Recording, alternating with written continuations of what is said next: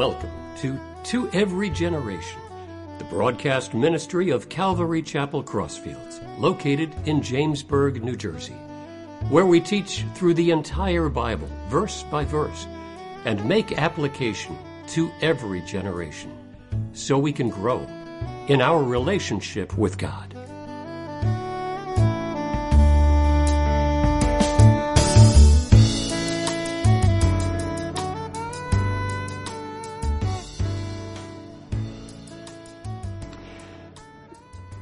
As a child, growing up in White Plains, New York, like everybody, my family looked forward to summer vacation.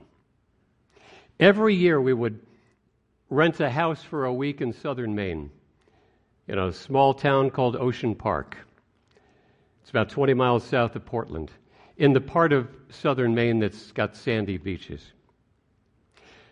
Ocean Park has always been a special place for me.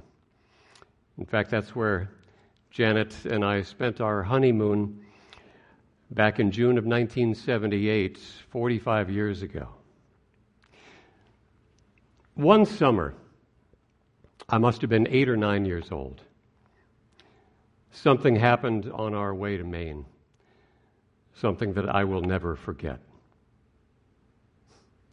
We couldn't wait to get to Ocean Park. We were one state away in New Hampshire, driving on a country road somewhere in the state.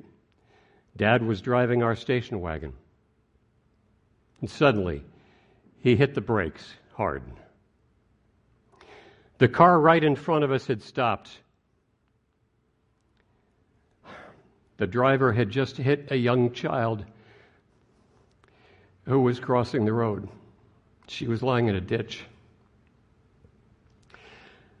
Soon she was surrounded by grown-ups. Her parents, who lived across the road, heard the sound of the tires screeching and saw what had happened. One of them called for help as the other ran to their daughter. This was back before cell phones. My brother and I, he's a little bit older, 2 years older, we stayed in the back seat of the car the whole time, not really sure what was going on, only knowing that something was interrupting our vacation. Finally, the ambulance came and took her away. That's when something happened that I will never forget. My dad, an ordained minister, crossed the road, knocked on the door, and went into the girl's home. Inside, he spoke with the parents and prayed with them for their little girl. He was in there a long time.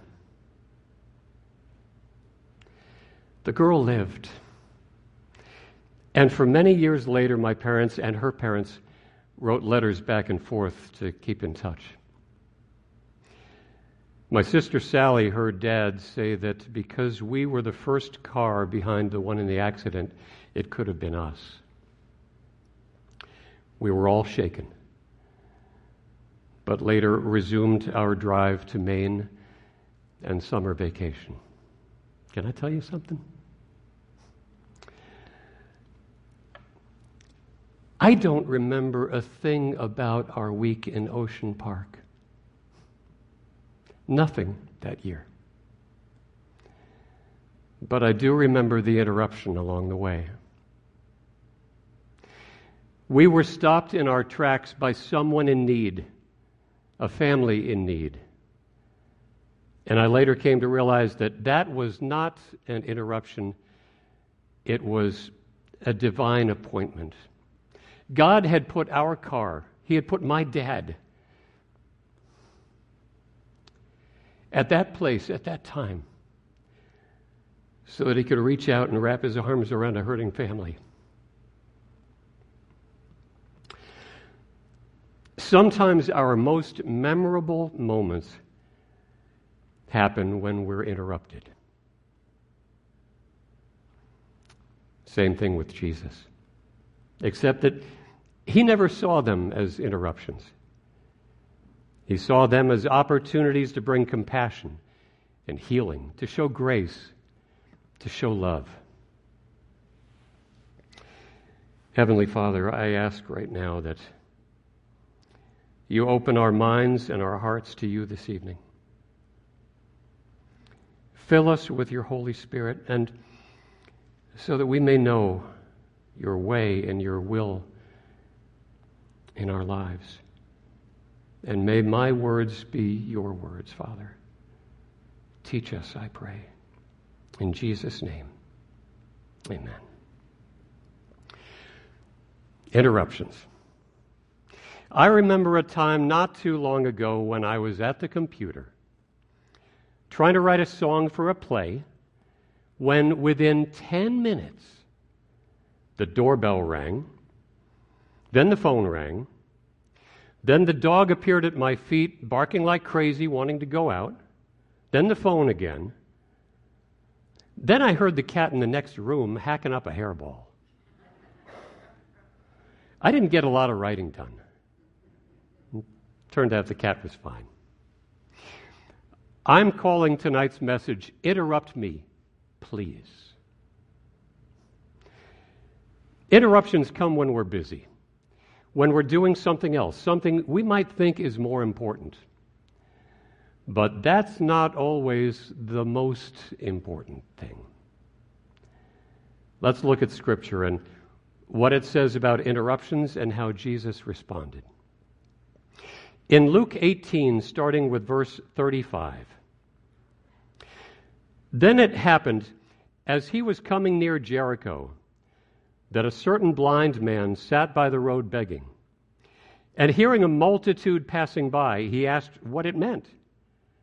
So they told him that Jesus of Nazareth was passing by. And he cried out, saying, Jesus, Son of David, have mercy on me. Then those who went before warned him that he should be quiet. But he cried out all the more, Son of David, have mercy on me. So Jesus stood still and commanded him to be brought to him. And when he had come near, he, Jesus, asked him, saying, what do you want me to do for you? He said, Lord, that I may receive my sight, that I may receive my sight. Then Jesus said to him, receive your sight. Your faith has made you well. And immediately he received his sight and followed him, glorifying God. And all the people, when they saw it, gave praise to God. So Jesus was walking along the road nearing Jericho, and he saw this blind man crying for help.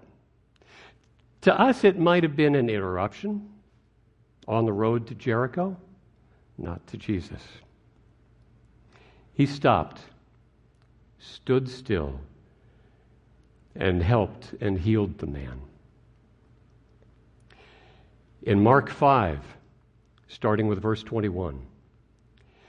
Now when Jesus had crossed over again by boat to the other side, a great multitude gathered to him, and he was by the sea. And behold, one of the rulers of the synagogue came, Jairus by name. Interruption coming. And when he saw him, when he saw Jesus, he fell at his feet and begged him earnestly, saying, my little daughter lies near the point of death. Come and lay your hands on her, that she may be healed and she will live.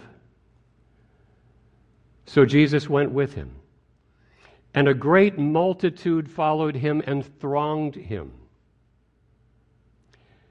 Now a certain woman had a flow of blood for 12 years, and had suffered many things from many physicians. She had spent all that she had and was no better, but rather grew worse. When she heard about Jesus, she came behind him in the crowd. Interruption. And touched his garment. For she said, if only I may touch his clothes, I shall be made well. I want to park here for a minute. If only I may touch his clothes. If only I may.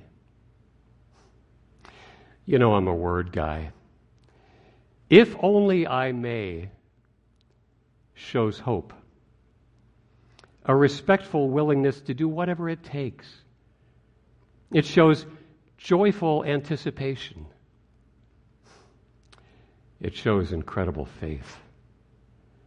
If only I may touch his clothes. And she reached out to Jesus. So can you. But if only can go the other way too. If only I had touched his clothes. If only I had.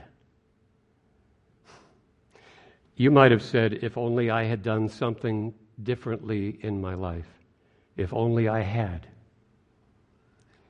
Instead of hope, if only I had, shows regret. If only I had. I often say, live life so that you'll have no regrets. This woman in the crowd had no regrets, only hope and faith. Continuing on into verse 29. Immediately the fountain of her blood was dried up, and she felt in her body that she was healed of the affliction. And Jesus, immediately knowing in himself that power had gone out of him, turned around in the crowd and said, "Who touched my clothes?" But the disciples said to him, "You see the multitude thronging you, and you say, 'Who touched me?'" Picture a crowded subway, and somebody touches you, and you wonder who it was. And Jesus looked around to see her who had done this thing. But the woman, fearing and trembling, knowing what had happened to her, came and fell down before him and told him the whole truth. And he said to her, "Daughter, your faith has made you well. Go in peace and be healed of your affliction." Daughter. That kind of loving way to address her. That's Jesus. Charles Spurgeon, one of the foremost theologians in the 1800s, wrote about the woman who reached out to Jesus and was healed by the power that flowed from him. He wrote, "Christ was so full of power to bless that the secret virtue even saturated his clothes. It overflowed his blessed person. It ran down to the skirts of his garments. And it went to that blue hem which every Jew wore round about his dress, that fringe of blue. And it went into that border, so that if this woman did but just touch the ravelings of his garment, virtue, healing, would stream into her. If the touch was a touch of faith, it matters not where the contact was. All because she said, "If only I may touch his clothes." And continuing with verse 35. While he was still speaking with her, some came from the ruler of the synagogue's house. Remember Jairus, who wanted Jesus to lay hands on his daughter? Some came from the ruler of the synagogue's house who said, "Your daughter is dead. Why trouble the teacher any further?" Another interruption, but not one to Jesus. As soon as Jesus heard the word that was spoken, he said to the ruler of the synagogue, "Do not be afraid, only believe." And he permitted no one to follow him except Peter, James, and John, the brother of James. Then he came to the house of the ruler of the synagogue and saw a tumult and those who wept and wailed loudly. When he came in, he said to them, "Why make this commotion and weep? The child is not dead, but sleeping." And they ridiculed him.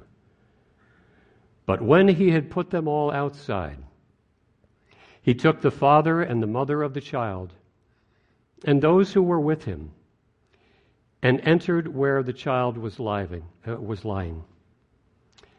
Then he took the child by the hand and said to her, Talitha kume, which translated, little girl, I say to you, arise. Immediately the girl arose and walked, for she was 12 years old. And they were overcome with great amazement.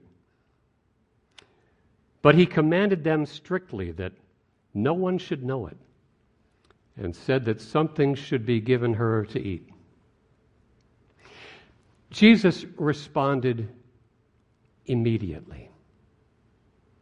For us, this might have been another interruption, but for Jesus, it was a time of compassion, for listening, for another miracle, raising the child from the dead. People were amazed. Oh, and get the girl something to eat.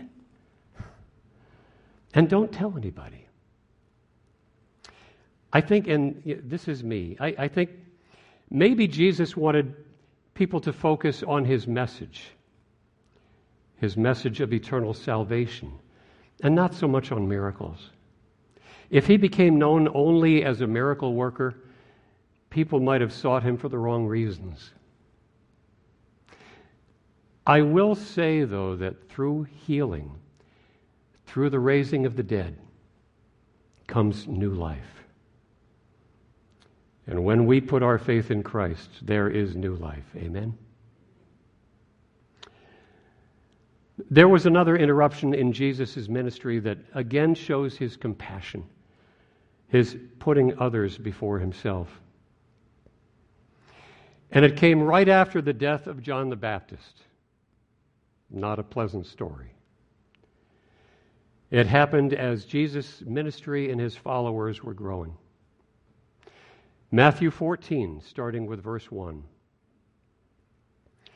At that time, Herod the Tetrarch heard the report about Jesus and said to his servants, "This is John the Baptist. He is risen from the dead, and therefore these powers are at work in him." Although John the Baptist was not dead yet, but that would come soon. For Herod had laid hold of John and bound him and put him in prison for the sake of Herodias, his brother Philip's wife. Herod, who was married, had fallen in love with his brother's wife, and the two of them divorced their spouses and got married to each other. Because John had said to him, "It is not lawful for you to have her." That's why John was bound and put in prison. And although he, Herod, wanted to put him to death, he feared the multitude because they counted him, John the Baptist, as a prophet. But when Herod's birthday was celebrated, the daughter of Herodias danced before them and pleased Herod. Therefore he promised with an oath to give her whatever she might ask. So she, having been prompted by her mother, said, "Give me John the Baptist's head here on a platter." And the king was sorry.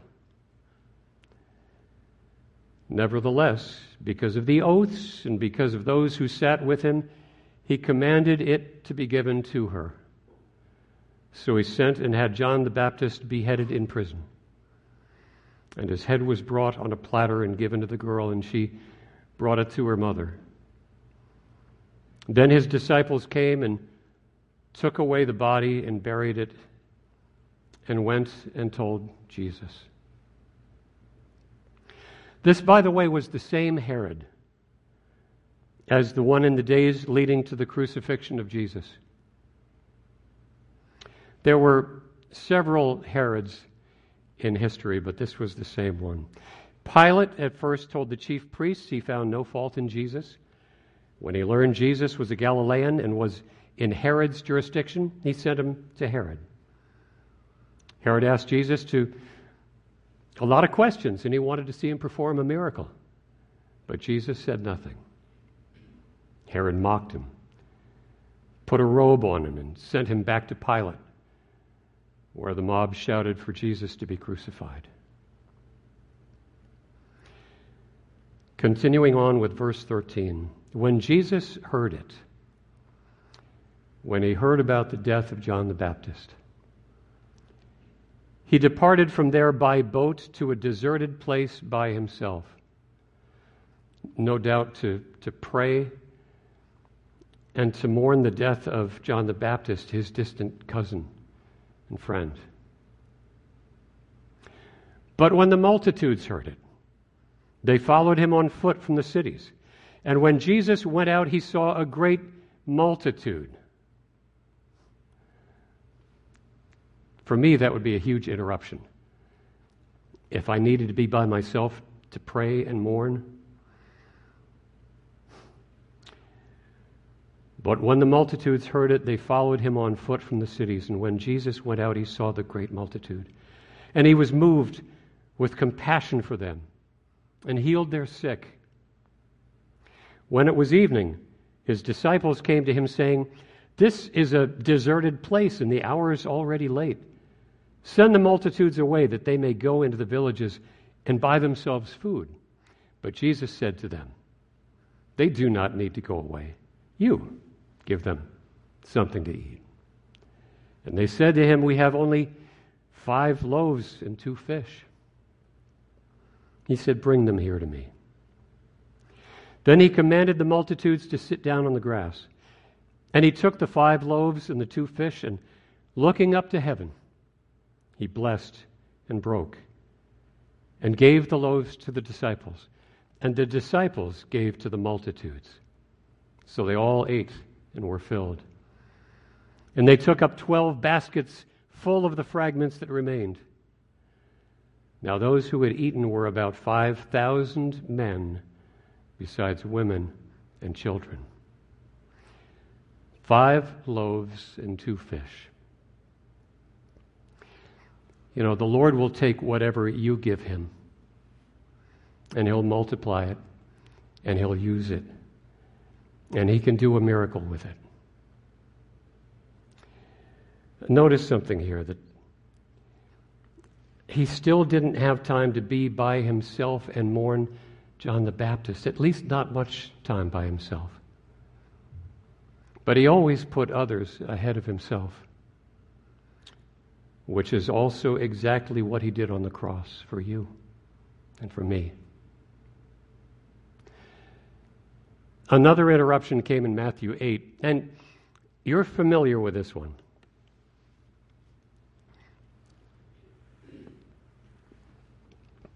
Now, when he got into a boat, his disciples followed him. And suddenly a great tempest arose on the sea, so that the boat was covered with the waves. But he was asleep. Then the disciples came to him and awoke him, saying, "Lord, save us, we're perishing." But he said to them, "Why are you fearful, O you of little faith?" Then he arose and rebuked the winds and the sea, and there was a great calm. So the men marveled, saying, "Who can this be, that even the winds and the sea obey him?" Suddenly a great storm arose, and the boat was covered with waves. But Jesus was asleep. Keep in mind, fully God, fully man. He was asleep. And his disciples came and woke him up. For me, that would be an interruption. Then he calmed the sea, and the disciples marveled. I don't know if you've ever gone fishing in a storm. I have. And it was terrifying. Back in 1985, Jan's dad and I had one free weekend available to go fishing together. We loved fishing. And we drove from New York to Rhode Island to go deep sea fishing on the Super Squirrel, a state-of-the-art big party fishing boat. And while we were driving to Rhode Island, Hurricane Bob was off the coast of North Carolina on the way to New England. We got to Rhode Island at 4 o'clock in the morning, only to hear the Super Squirrel captain tell the crowd of Crazy people, including us. No way I'm going out. There's a hurricane coming. We were disappointed we'd come all that way. That's when the captain of a much smaller boat said, "I'll take you out." So we all happily climbed aboard. At the beginning, the ocean was like glass. It was so smooth, so calm. About 2 hours later, the rain was coming sideways, and the waves were higher than the boat, as the captain, up in the wheelhouse, was laughing maniacally. Waves were pouring over the top of the boat, and I thought we were going to die. I prayed that God would watch over Jan and Jen and Steve if we didn't make it. And somehow, after hours of this, we made it back to shore. Didn't catch anything, but it was a successful fishing trip because we survived. You know, every time I read about Jesus calming the storm, I think about that day and our own miracle of making it back to shore and making it back home by the grace of God.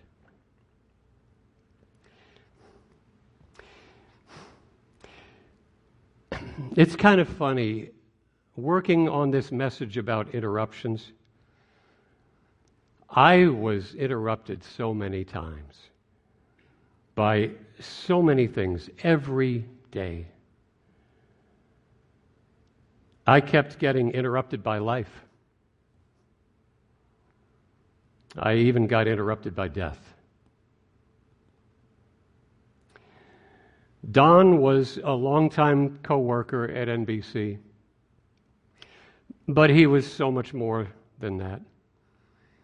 He was a mentor to me and so many others, a great storyteller, someone who really cared about people, a real guardian of the truth, a friend of mine for more than 30 years. We'd been through a lot together. Don died 10 days ago. The next day, I went to his funeral in Greenwich, Connecticut, at a time that I had planned to be working on this message. During the entire 2-hour drive to Greenwich, I prayed the entire way. I thanked God for Don. I prayed for his wife. I prayed for family, friends, for people who I know are hurting. I prayed on and on. I didn't want to stop. And I asked the Lord to help me with this message. He gave me something almost immediately, something I hadn't thought of, something that didn't come from me. Here's what the Lord gave me. Interruptions can change your life. Interruptions can change your life. Take Saul, who persecuted Christians. Acts 9 puts it this way, starting in verse 1. Then Saul, still breathing threats and murder against the disciples of the Lord, went to the high priest and asked letters from him to the synagogues of Damascus, so that if he found any who were of the way, any who were followers of Jesus, whether men or women, he might bring them bound to Jerusalem. Some of the followers of Jesus may have fled Jerusalem after the crucifixion and gone to Damascus. As he journeyed, he came near Damascus, and suddenly a light shone around him from heaven. Then he fell to the ground and heard a voice saying to him, Saul, Saul, why are you persecuting me? And he said, "Who are you, Lord?" Then the Lord said, "I am Jesus, whom you are persecuting. It is hard for you to kick against the goads." Goads were very sharp sticks that a farmer would use while plowing. The farmers would use them to urge a stubborn ox to move. That's where we get the phrase about goading someone on to do something. Well, there's another phrase, stubborn like an ox, stubborn as a mule. The ox would often kick at the goad, the sharp, pointy stick, and that would cause pain. The thing was sharp. The ox was stubborn. Jesus may have been saying to Saul, and these are my words, "Saul, you're like the ox, and I'm trying to get you to move my way. Stop kicking." Verse 6, "So he, Saul, trembling and astonished, said, 'Lord, what do you want me to do?' Then the Lord said to him, 'Arise, and go into the city, and you will be told what you must do.' And the men who journeyed with him stood speechless, hearing a voice but seeing no one. Then Saul arose from the ground, but when his eyes were opened, he saw no one. He was blind. But they led him by the hand and brought him into Damascus. And he was 3 days without sight, and neither ate nor drank. Saul was on the road to Damascus to try to find followers of Christ and arrest them. His plans were interrupted. A bright light. He falls to the ground. Then hears Jesus saying, "Saul, why are you persecuting me?" You know the rest of the story. Jesus appeared to Ananias in a vision and told him to go find Saul in Damascus. Saul, meantime, had a vision that someone named Ananias would lay hands on him and restore his sight. Ananias was concerned about this because of all the harm that Saul had done to believers. Moving on, verse 15. But the Lord said to him, to Ananias, "Go, for he is a chosen vessel of mine to bear my name before Gentiles, kings, and the children of Israel. For I will show him how many things he must suffer for my name's sake." And Ananias went his way and entered the house. Laying his hands on him, he said, "Brother Saul, the Lord Jesus, who appeared to you on the road as you came, has sent me that you may receive your sight and be filled with the Holy Spirit." Immediately there fell from his eyes something like scales, and he received his sight at once, and he arose and was baptized. So when he had received food, he was strengthened. Then Saul spent some days with the disciples at Damascus. Immediately he preached the Christ in the synagogues, that Christ is the Son of God. Then all who heard him were amazed and said, "Is this not he who destroyed those who called on this name in Jerusalem?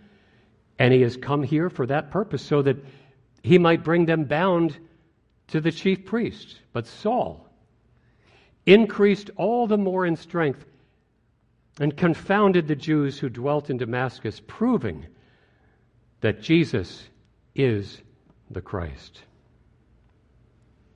Saul, who we know as Paul,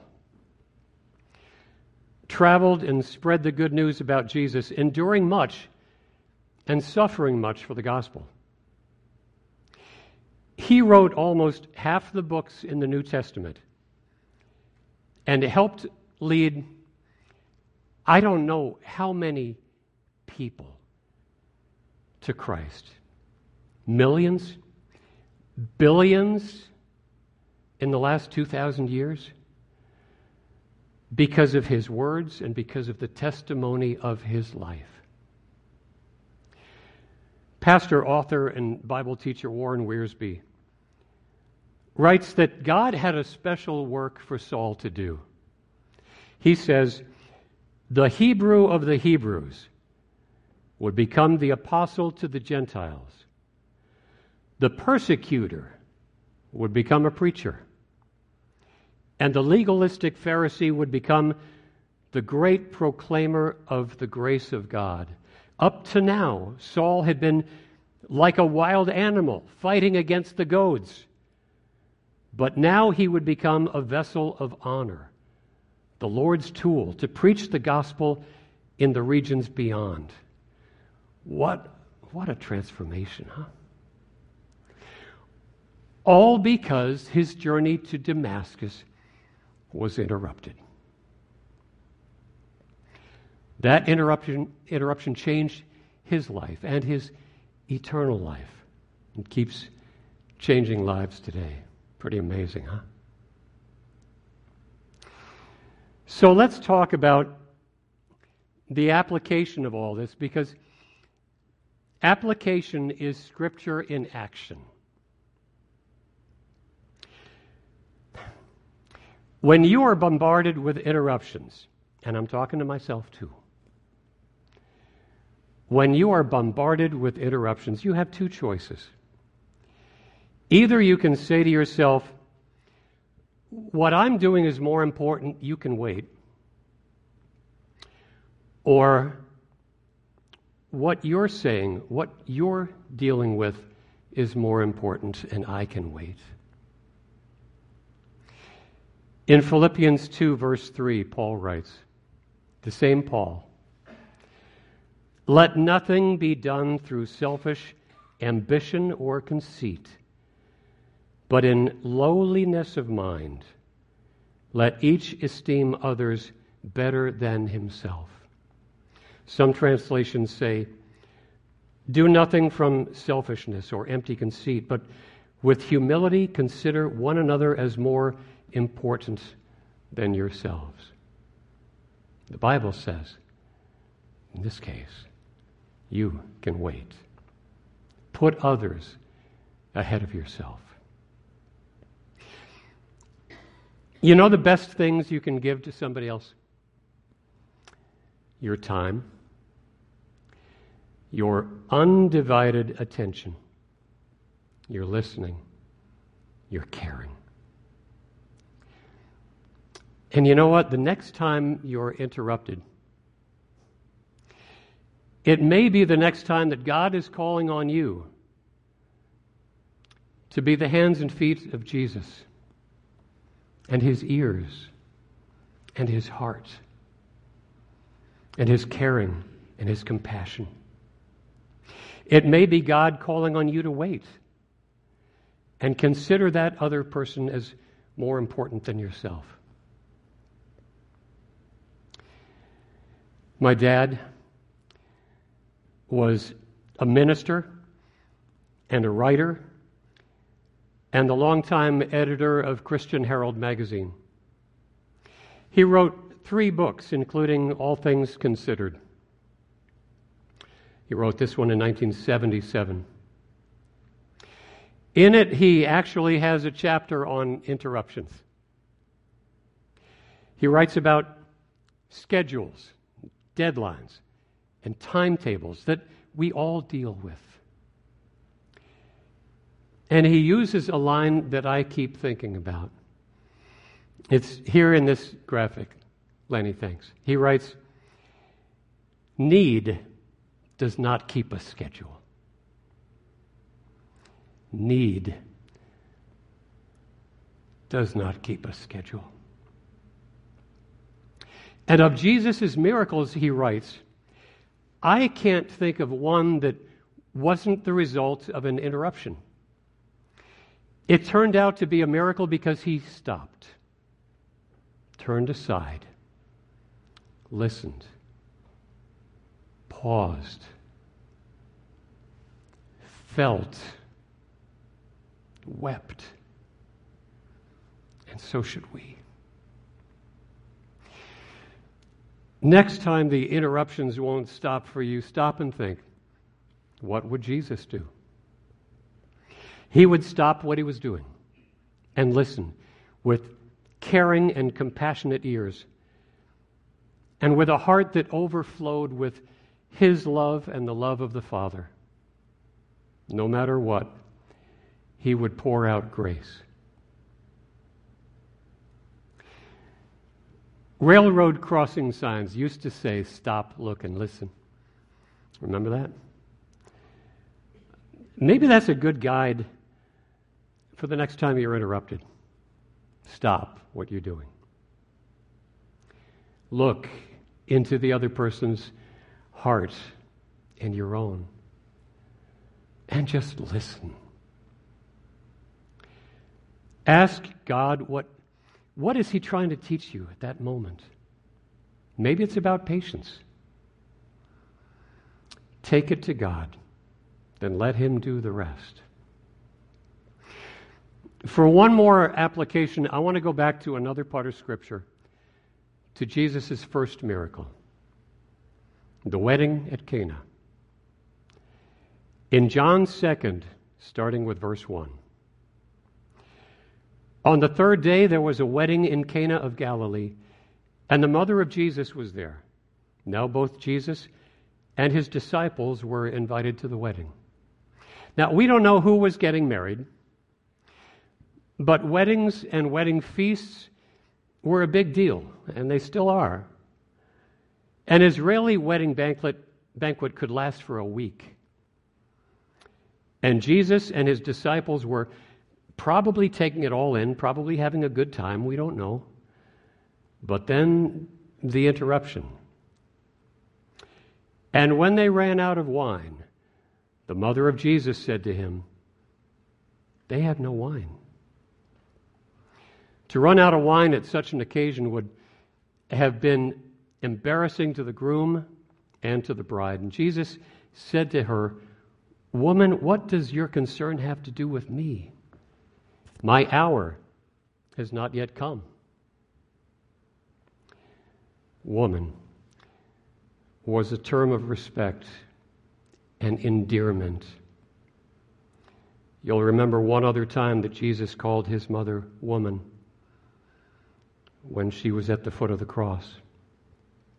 When Jesus therefore saw his mother and the disciple whom he loved standing by, he said to his mother, "Woman, behold your son."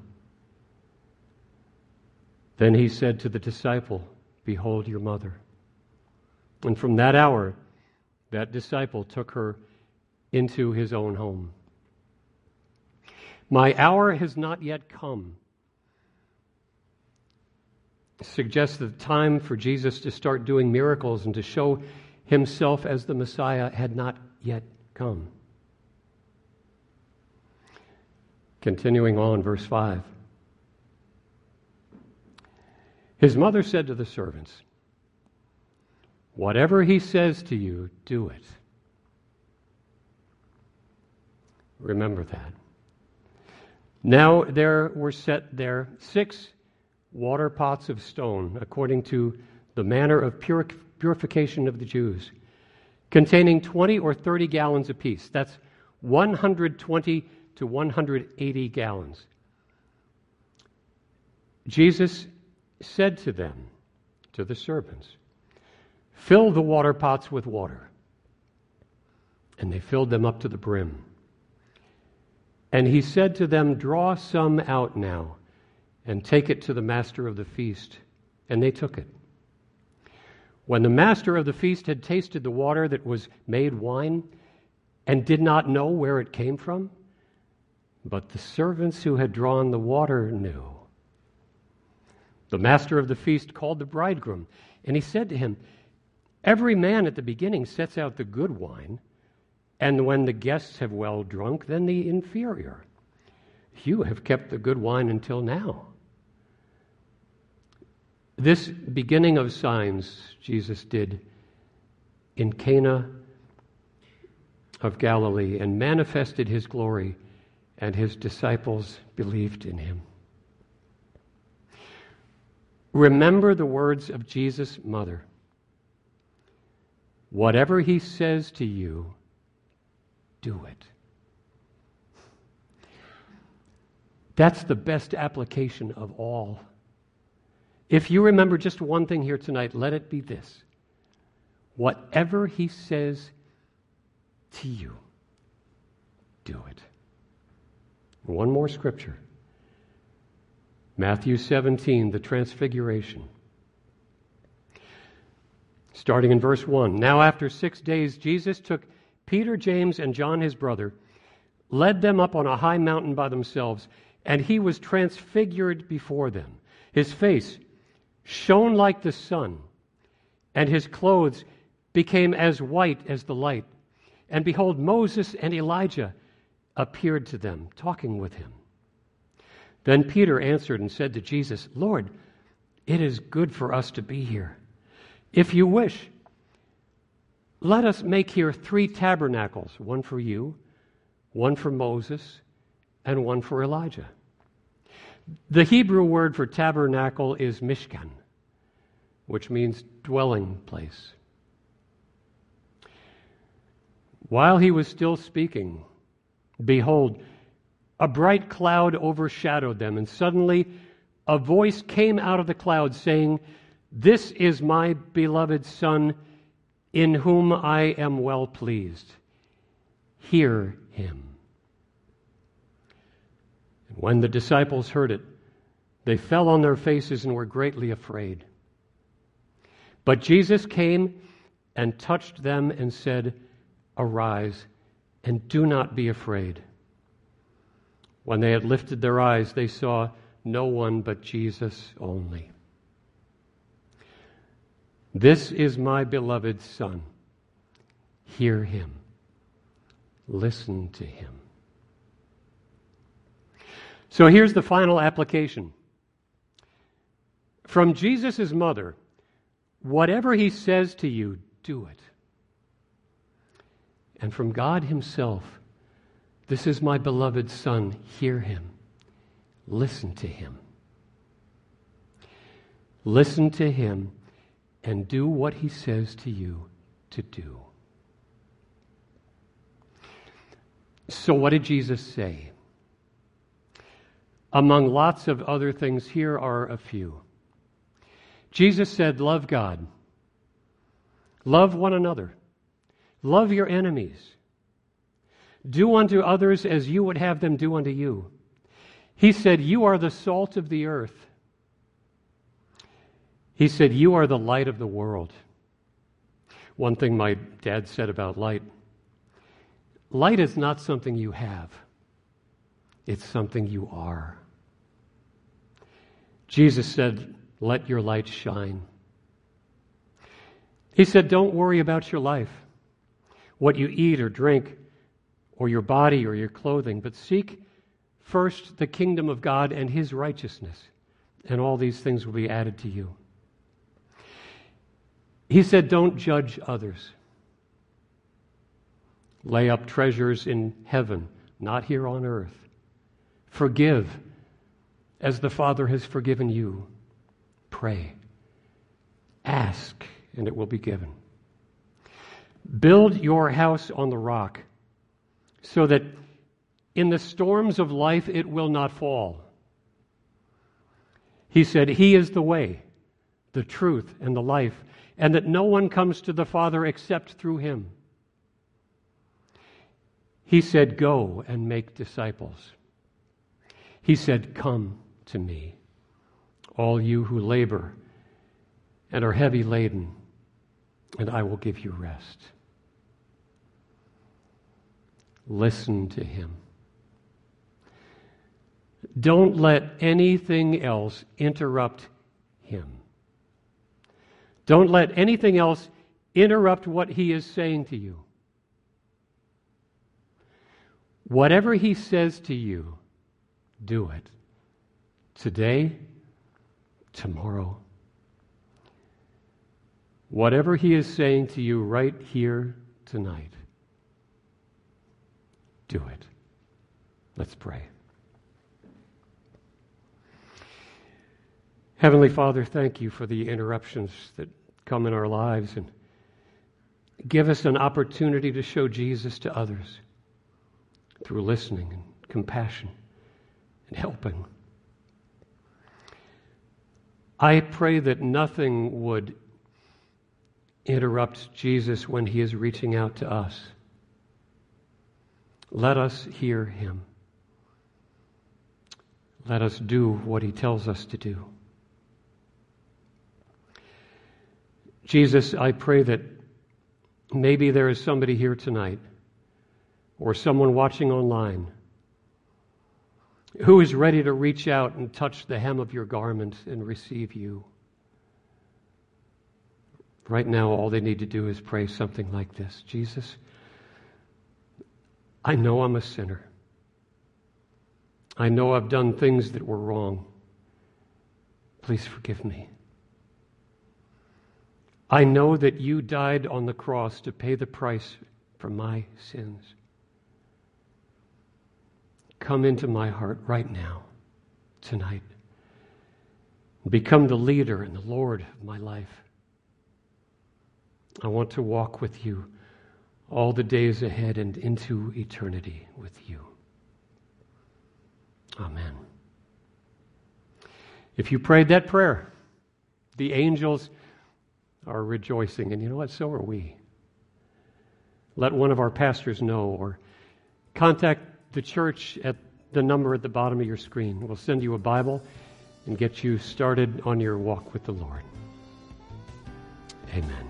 Amen.